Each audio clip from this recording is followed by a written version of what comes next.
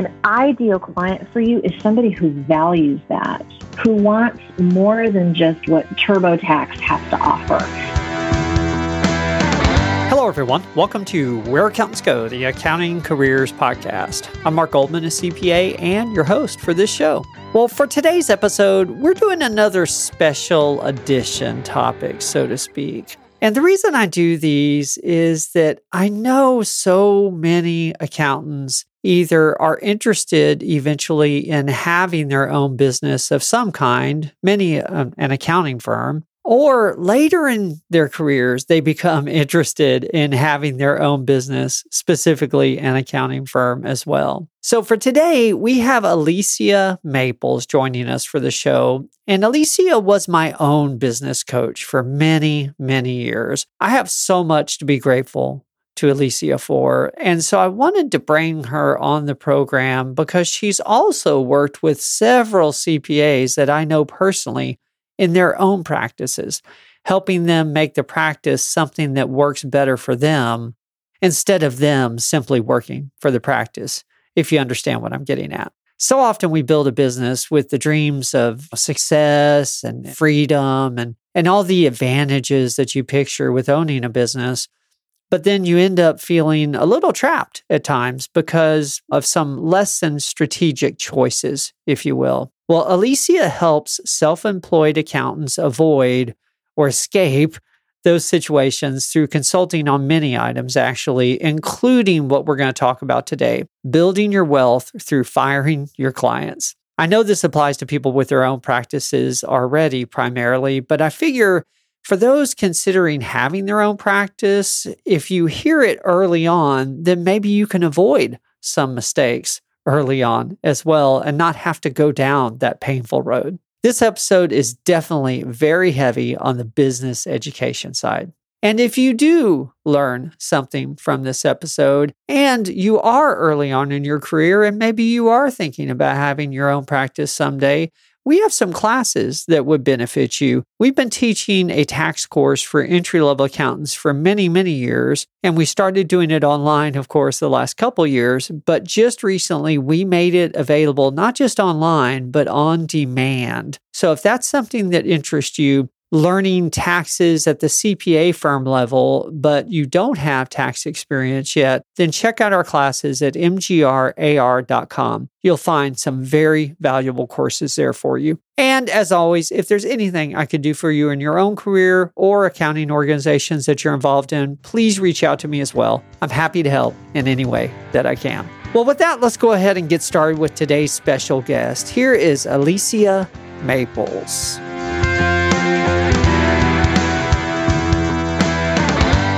Well, hello, Alicia. Welcome to the show. Mark, it's so great to be here. Thank you for having me. Thank you. You're welcome, and I'm excited about this. This is going to be fun, for sure. Well, for the audience, as you know, sometimes we do a slightly different format of a show that still applies to the careers of our listeners, but maybe isn't a career story, so to speak, from an accountant. I had another individual become available for one of these special edition episodes. So today we have Alicia Maples, a former business coach of mine, actually joining us for the program. I speak from experience, seriously, when I say that Alicia truly does help business owners approach their business from a different perspective. She challenges your thinking and she makes you consider different ways of doing things. She's definitely not a status quo individual. I'm not sure that's even in her vocabulary. And today we have her... Today we have her on the program because we're going to talk about advice specific to entrepreneurial accountants. She's coached several CPAs that I know personally, so I figured this would be a great episode to put out there for you in case you yourself are looking to have your own practice someday. Well, Alicia, before we get to the advice portions of the episode, because I know that's going to be most of it, I want the audience to understand a little bit about your own background so they know where you're coming from. How did you get started in coaching in the first place? Such a crazy story. I've had such strange parallel set of career paths. So let me say that I worked in corporate America for almost 17 years in a leadership capacity within human resources. And I couldn't wait to leave because the other parallel career path, I've been a serial entrepreneur since I was 9 years old. That was the first time that I ever sold anything. And it was such a powerful experience. I made Christmas ornaments and went door to door where I was living in Chicago at the time and sold them. And this whole idea of I could make something and actually get money for it was at 9. It was totally transformational. And so from 9 years old, even when I had a highly successful, really well-paying corporate career, I still had side businesses or side hustles, as they say. So I've always had the entrepreneurial spirit. It was a matter of timing. And back in 2007 is when I really felt the calling to leave the corporate world and get started on my own. And that's when I started my consultancy company, which is Brilliant SMB, as in small to medium-sized business. Golly, I didn't realize time flies. 2007, that's a while back. It is a while back. Of course, I started when I was 23 years old, but yes, just kidding. Oh, there you go. Yes, yeah. Oh my gosh. So how did you begin working with accountants? I mean, because I know you work with other professionals as well. How did you get into the accounting space? The first accountant that I worked with, I met at a networking function in San Antonio, Texas. And I have to tell you, even though I have worked with tons of different industries who are product-based and service-based, my absolute favorite client to work with are CPA firms. I've worked with several, one of whom I've worked with for 6 years, another I've worked with 9 years, and kind of I've had the privilege of walking the journey of startup to growth to scaling to getting ready for retirement and what do we do with this. So I love working with accountants. But to answer your question, the first accountant I worked with, I met at a networking function, and I loved the process and the organization of the business, the deadlines, the systems, all of that so much that she referred me to another accountant, and I found, well, there's some similarities here in terms of how profitability is not being maximized. And then I got referred by that person to another CPA firm. And again, I saw lots of similarities. So now I do have a system that I use specifically for accountants. And that's why I'm so excited to be on the show with you. Wonderful. Well, thanks. Yes, and I'm appreciating this time. It is interesting how universal some of the challenges are amongst accounting firms. Yeah, all accounting firms are unique in some way, but there's always some universal challenges that exist out there. So many of our listeners are early on in their careers or just thinking about accounting as a career, but I have seen just an expanded entrepreneurial interest among people even starting their career, that's going to be the plan later on, whether it's accounting or some other business. But if you were going to give a new startup accounting business advice, somebody was starting their own, what are some of the just critical items you would pass on to that new entrepreneurial accountant? Yes. The first thing that I would say that a new accountant needs to do, or somebody who is currently working in a firm and wants to break out and start on their own, is this.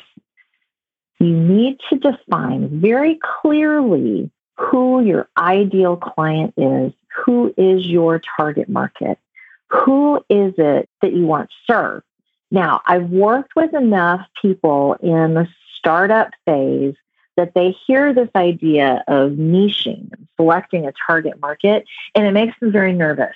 And it feels extremely counterintuitive, like, well, Alicia, what are you talking about? I want to serve everybody.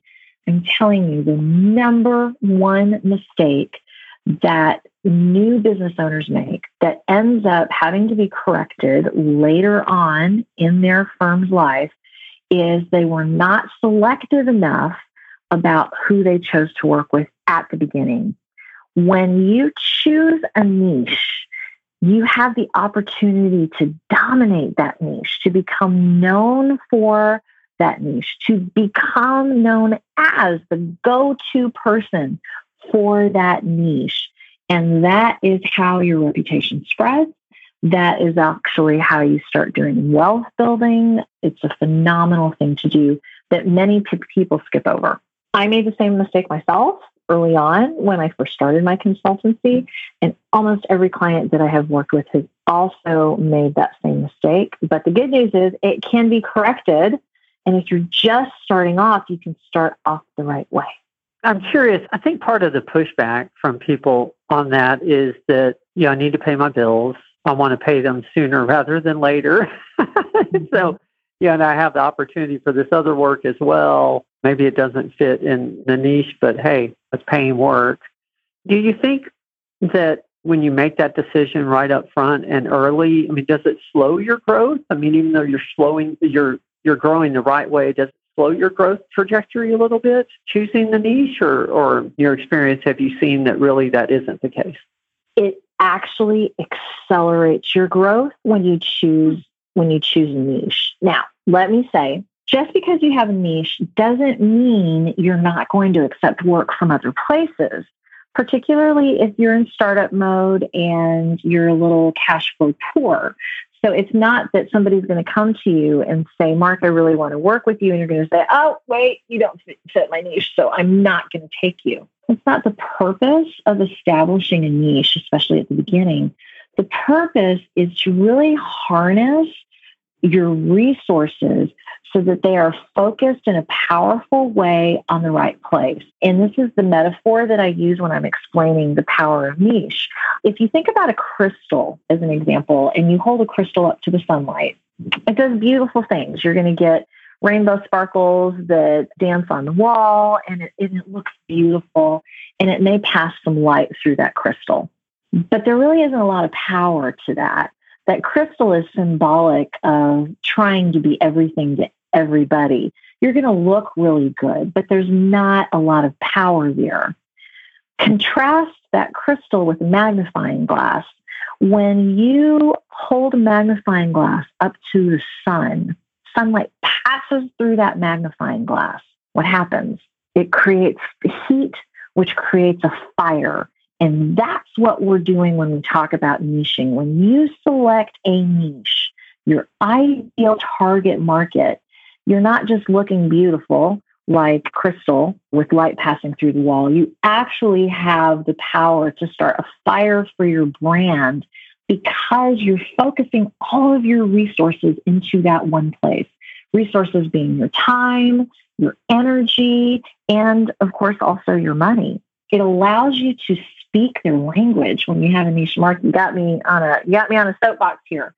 When you have your niche identified, all of a sudden you can speak to that niche in a language that they understand. So I'd like to think that because I have worked with so many CPA firms for so long, I'm able to say things that resonate to them. Like, you've got some clients who are pains in the rear.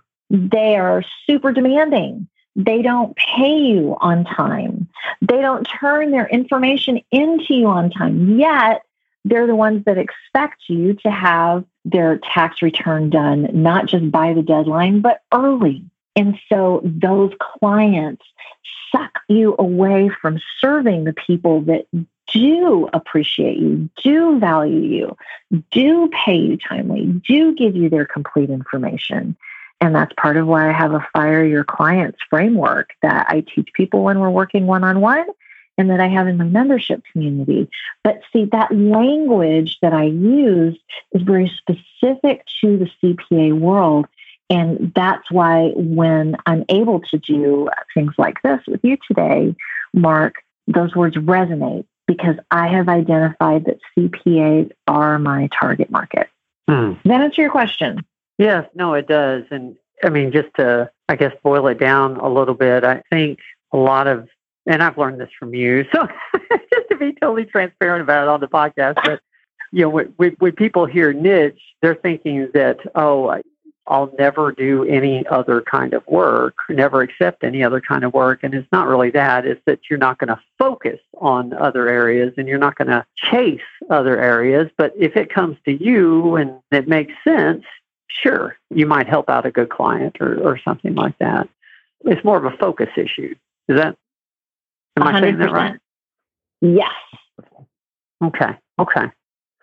Well, yeah, it's interesting. You've segued or helped me segue real well here, because I wanted to ask you how you define what a bad client is, because I know part of it is waiting till the last minute to get you data and then demanding that the work's done immediately. But I'm thinking that's not the only thing. How do you define a bad client when you're helping a firm owner, determine who the bad clients are? I mean, how do you help them define that? Okay, excellent question. And I'm going to attack it from two different ways. So I'm going to talk about what is a typical excellent client for a CPA, and then what is not a good client for a CPA. So an excellent client for a CPA is somebody who values you. So just to give some clarity on that, to your audience, you are a CPA. You're not an entry-level employee at H&R Block. There is a difference. You have done a tremendous amount to be able to be a CPA. And so an ideal client for you is somebody who values that, who wants more than just what TurboTax has to offer, but somebody who is looking for advice and looking for guidance and values what you have to say to them. So that's number one. Number two would be somebody who is giving you their information and giving it to you on time. Third would be somebody who is paying you for the value of the service that you are providing to them. So I'd say those are the top three, and there are some other nuances in there depending on your specialty, what you're catering to, et cetera. A bad, in quotes, bad client for a CPA firm can be someone who typically is extremely demanding. These are people that wait until the very last minute to give you their information. Their information is not complete, yet they expect you to be a miracle worker. In the midst of COVID, and in Texas, we had the apocalypse, all these other things happening. They don't care. They want you to get them their information by the deadline or before. They tend to be complainers. They tend to be extremely nitpicky. They don't speak to you in a way that indicates that they value you or respects you.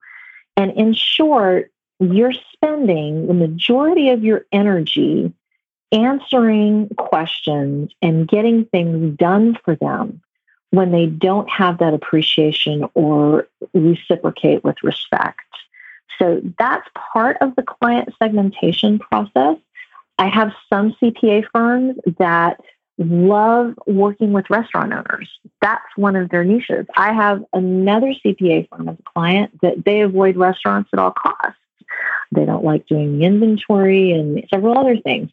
So there are additional factors to take into consideration, but I would say that would paint the picture of some of the baseline fundamentals for doing some client segmentation. Because I don't think it's difficult to identify the people that are bringing in data at the last minute and then demanding miracles and then complaining all along the way. But why do we as accountants sometimes have such a hard time letting go of those clients? I think, in our personal lives, if we were getting that over and over, we just stop returning calls, but it's interesting on the business perspective. So maybe I'm asking an obvious question, but seriously, why do accountants have such a hard time letting that person go? I think it's a good question, and I don't think it's an obvious answer. My experience has been two things. Number one, many of the CPAs, the accountants that I work with, have come from a corporate environment or have worked at a firm that is very large and has a corporate feel. And coming from a corporate environment, this idea of you get to be choosy about who you work with, and you don't have to put up with your client's misbehavior, that is not something that is enforced or even encouraged in a corporate culture. And so when someone transitions from working in a larger firm to being an entrepreneur, they tend to carry that set of beliefs with them, like, oh, I have to put up with this kind of behavior. I have to take on any client that comes to me. And the reality is, no, you don't. You are becoming an entrepreneur for many reasons, but one of them is so that you can have a little bit more control over how you work and with whom you work. So it's different, but because we've been conditioned in the corporate world or a corporate culture to think differently, it's a very hard habit to break for many accountants. Okay. So let's jump ahead in the life cycle of a business, of a practice. Let's say that we did, leave corporate America or leave a big firm and we started our practice like a lot of people do. They had a few friends that needed some help, and they ended up with a collection of quite a variety of clients. Maybe they formed a niche later and they're enjoying that. But at this point, they've been in business, they're paying their bills, but they realize that, I've got some bad clients on the books. Yeah. I've got some people that are demanding and that I don't enjoy working with and that I don't feel valued by. So how do we get through that? How do we overcome that? How do we get rid of those clients? Great question again, Mark. So there are a couple of different ways that you can go about that. I want to lay this as a foundation first, which is whenever you are making a decision to terminate a client relationship, you want to make sure that you're doing everything you can to help that client feel respected. You're leaving them with their dignity and you're treating them with respect. Number one, because it's the right thing to do. But number two, because even though you may not be working with that client any longer, they are still a potential referral source for you. If you end the relationship with them in a way that makes them feel terrible, they can do worse things. They can do damage to your reputation. They can tell people not to use you. They can leave you a 1-star review on Google or Yelp or in other places. So you want to make sure that you're doing this, treating that individual with dignity and respect. Now, there are a couple of ways that you can do that. One, I've had some CPAs that have had ongoing conversations, with their clients and have said things like, Mark, if we continue to receive your data 2 days before the deadline, we're not going to be able to continue to work with you. If you value our working relationship, this is the behavior that needs to change. And then the client doesn't change their behavior, and then it's a conversation or it's a letter. It's not a surprise to them. They understand. I told you that if you didn't make these changes, we weren't going to be able to continue working together, and here it is.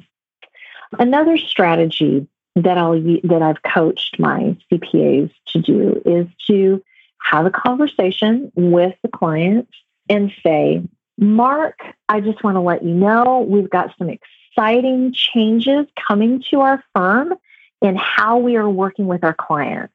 Stand by, because in a week or so, I'm going to send you some information that you can take a look at.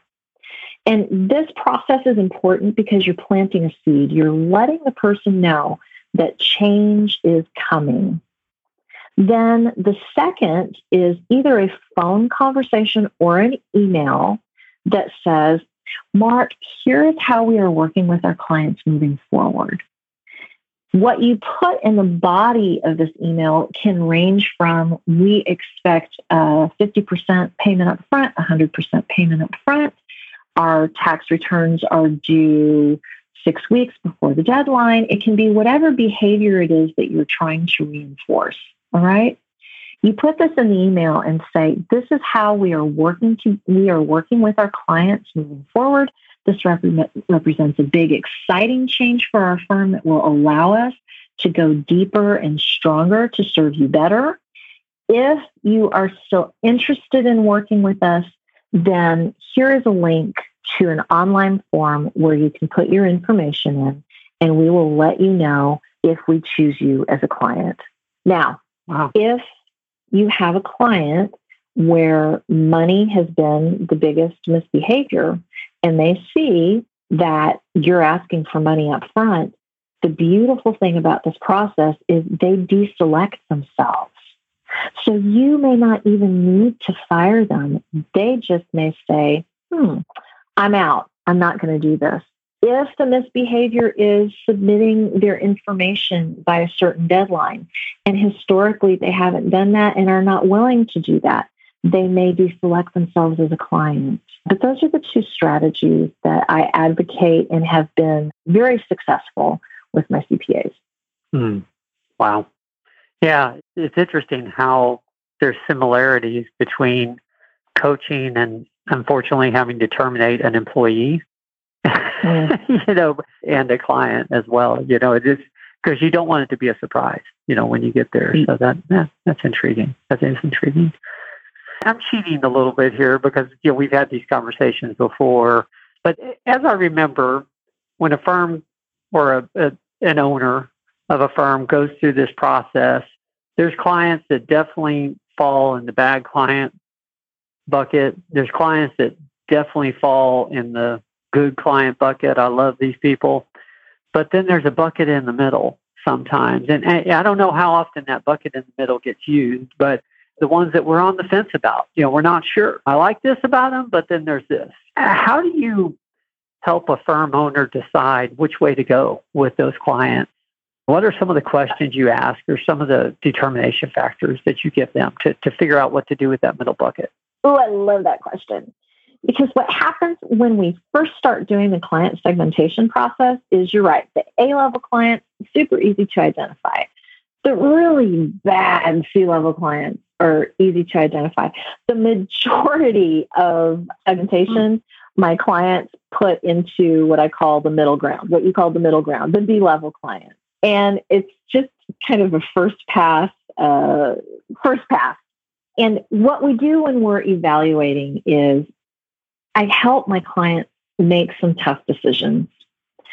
So is this person really a B or are they really a C? And what we'll do is we'll look at some hard data. And this is one of the reasons why I love working with CPAs. When I work with creatives, asking them to do a spreadsheet is like asking them to pull their hair out of their head. But CPAs, it's a no-brainer. So we look at some hardcore data on the people that they put in the B column and look at what they have brought in terms of revenue. We have some conversations about the type of treatment that they have received from those clients.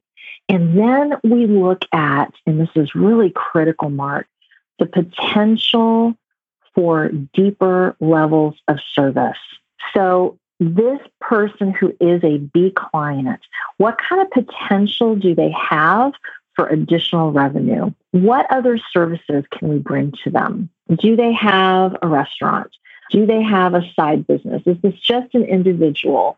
Do they have family members that also are in need of assistance and also in need of help?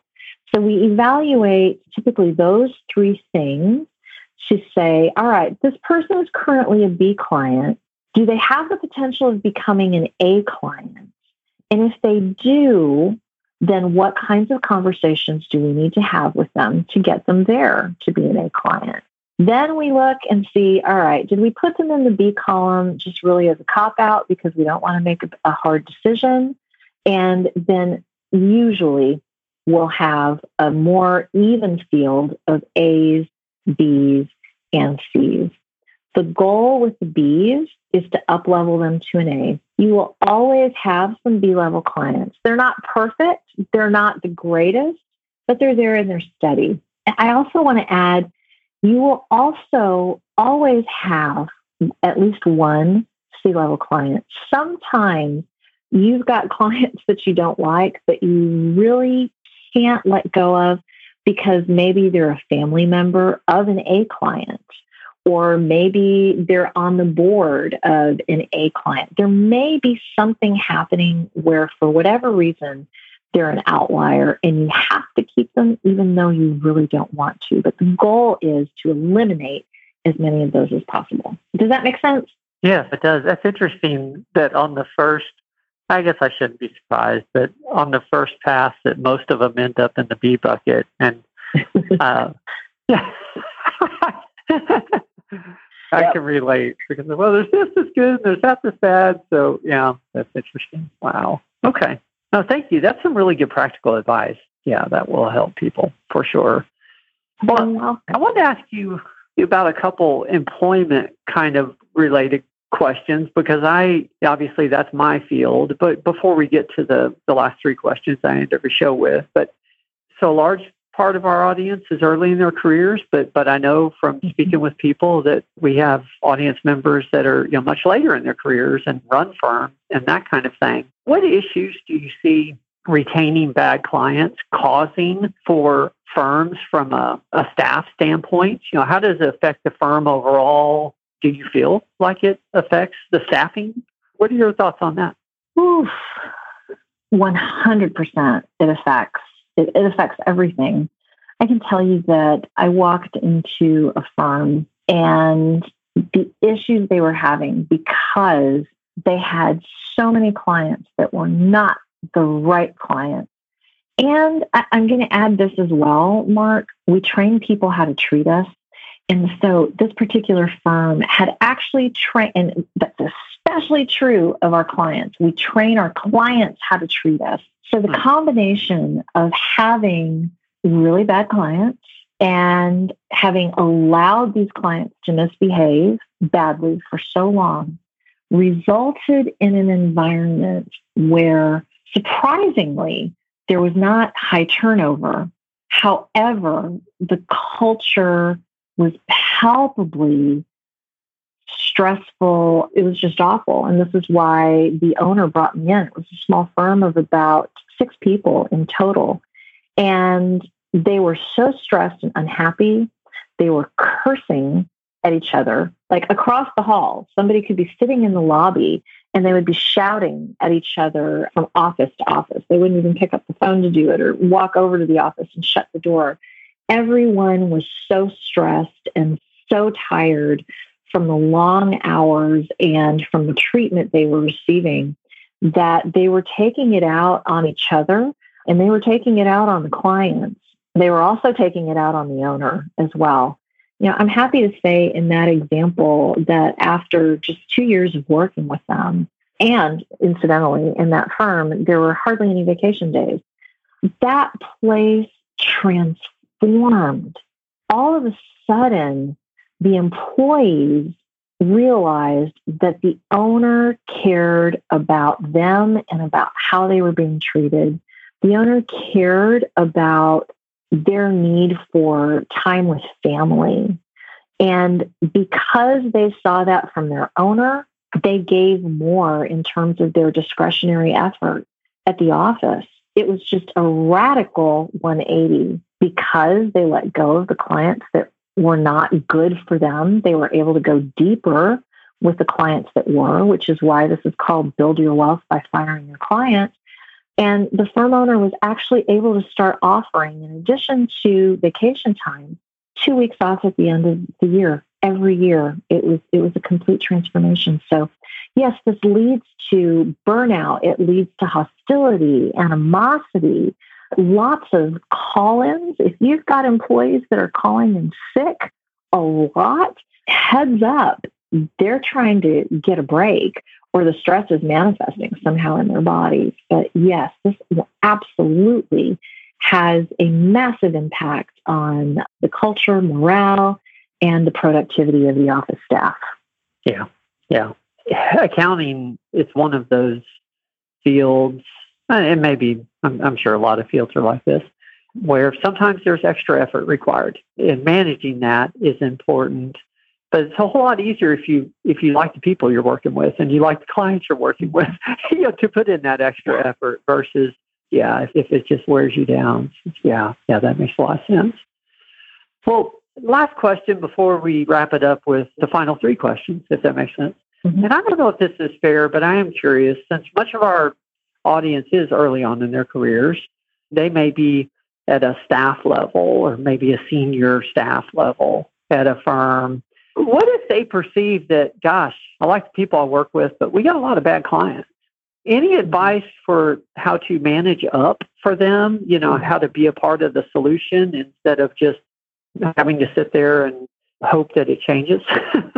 Oh, gosh, that's a tough one. It really is, because it's difficult at an employee level to influence the culture where you work. I would say speak the language that your managing partners speak. So if what's important to them is growth and profitability, take a case study to them of how much time you had to spend or admins had to spend chasing down information from one of these C-level clients. Translate that into how many hours you could have spent billing somebody else for more work. Take that information to your managing partners and propose that a change be made with that client. Request permission to have a conversation with that client, such as, if this behavior continues, we're going to have to make a change in our working relationship. But the most important thing is to get into the minds and the heads of your managing partners. Understand what is important to them, what is the language that they speak, what are the firm's values, and then if you can construct your case speaking in that language, there is a much greater chance that they will hear you and possibly make some changes. Those are some good thoughts. Yeah, think about it from their perspective and their side. Use their language. Yeah, that makes a lot of sense, for sure. If you go to them and say, so-and-so's a pain in my rear, and I am tired of getting 100 emails from them, your managing partner isn't going to care about that. That's not speaking their language. You're talking about your pain, which is valid, but that's not going to be enough to impact change. Sure.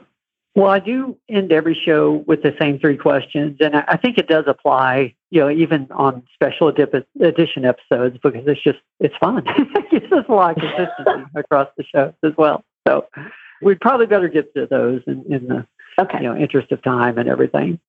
The first one's usually the easier one. From a career perspective, your own career, what's been your proudest moment? My proudest moment is when I made the decision to leave the safety net of my regular paying job and go out on my own and fulfill my calling and my purpose. In some respects, it was an easy decision because it's what I love to do. In another respect, it was tough because I was making a lot of money. I was doing really well. I had, quote, all the things, but I came to realize that all those things were really golden handcuffs, and I needed and wanted something different. So actually making that change over 14 years ago was the proudest moment in my career. Yeah. Sometimes it's hard to let go of something good, even though you know something great is out there. It is difficult. Well, second question, or really more of a request, I guess. Tell us about a lesson that you've learned the hard way. And the more you can tell us about why that was hard, and the better, because obviously that's how we learn from things. Oh, goodness. The reason I'm cracking up is because I'm sitting here going, what did I not learn the hard way? Part of the reason why I'm so passionate about what I do, Mark, is because I did not have a mentor. I just knew that I was smart and determined and I was going to make it happen. And so I made every mistake in the book. So asking me to pick one, let's see. At the risk of sounding redundant, I would say not being pickier about who I worked with at the very beginning. And the reason that was such a fatal error for me is about a year and a half into my consultancy, I had a dream come true, which was the opportunity to have a feature in the local business journal. A feature for me as a newbie, that was a massive deal. And the interview went so well. I was pumped up. I was excited. And then the interview ended with the journalist saying, okay, Alicia, this has been great. I got all the information I need, except I need the names and contact info for 3 of your clients so that I can call them and hear their testimonials about how much you radically transformed their businesses for them. And I said, sure, no problem. And I hung up the phone, and Mark, no lie, I started crying. Because I didn't have any. I didn't have any success stories. And I didn't have any success stories because I took anybody and everybody on as a client. And this coaching consulting process is work. It's not easy. It's a process. And so the people that I said yes to gave up midway. They weren't willing to follow through and see this process to the end. They stopped short of their greatness. And so here I was with this opportunity to be featured, and I didn't have 3 people to send to this journalist. And that was the beginning of the transformation internally that made me say, I am going to run my business differently. I am only going to work with winners. I am going to be highly selective about who I work with, because when I get the next opportunity, I want to have at least 10 people who can speak to what I was able to help them do. Now, fortunately, I had 3 friends that I was coaching for free, and they did have some transformations, and I was able to send them over to that particular journalist. But that was a lesson I learned the hard way. And I'm telling you, once I made that change, I have not looked back since. That's a great thing that he asked you for that, because otherwise you may have had to learn that later on. That would have just been more delay. Wow. Well, last question, and then we'll go ahead and close it down. What's the best piece of advice that you have ever received? Ooh, I like this question. I wish I could tell you who said this to me. This was a long time ago. I hired many coaches, and most of them were not good. But this guy was fantastic, and he was also so expensive. I could only afford at that point in my life to hire him for 2 one-hour sessions.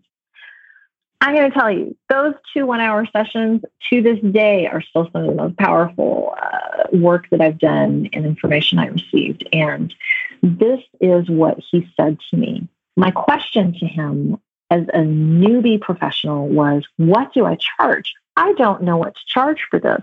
I came out of corporate. Here's how much I was making. I have no idea what my price point should be. And he said to me, Alicia, write this down. The only function that price serves is to set an expectation of value. I'm just going to repeat that.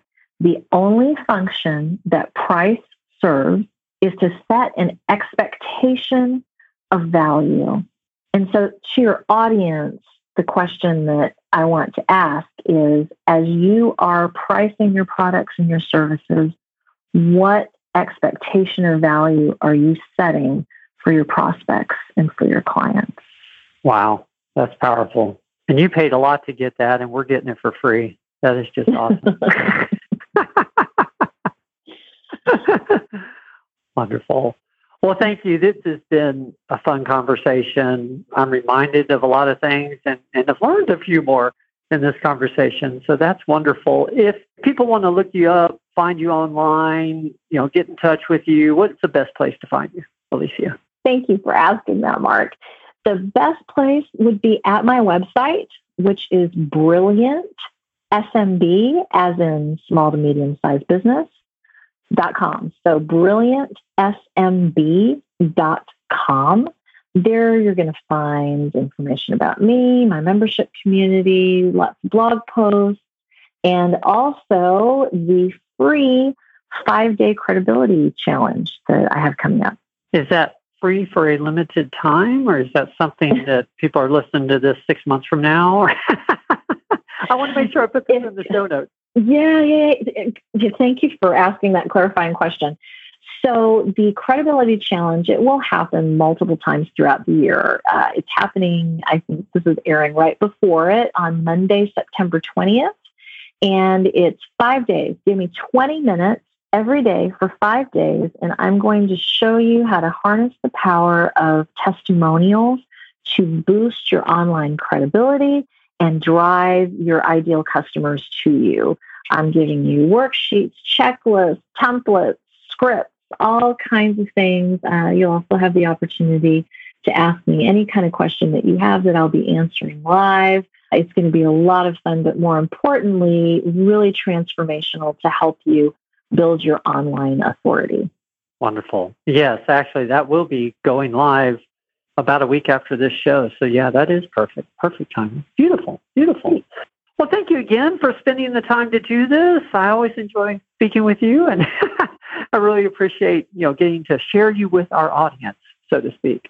Mark, this has been such a pleasure, and it's wonderful speaking to you. And I really hope that your audience receives something beneficial from this, and that they have the courage to take the step to fire their C-level clients so they can build their wealth with their A-level clients.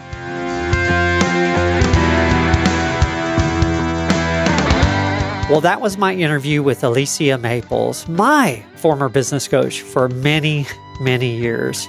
I've always appreciated that Alicia doesn't sugarcoat things.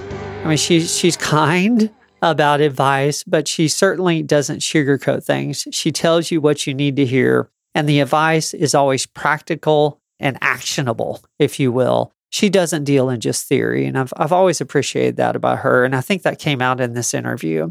And then secondly, I'm not sure if she intended to go there or not, but I definitely wanted to have the conversation of not just the bad effects that keeping bad clients can have on a business owner, but the bad effects they can have on the team and the staff as well, because I think that's a very important aspect to consider. Many times as business owners, we hold on to a client just because we feel like we should, or we feel like somehow we owe them something, or it's a difficult conversation to have, and we neglect to realize the effect that has on our team.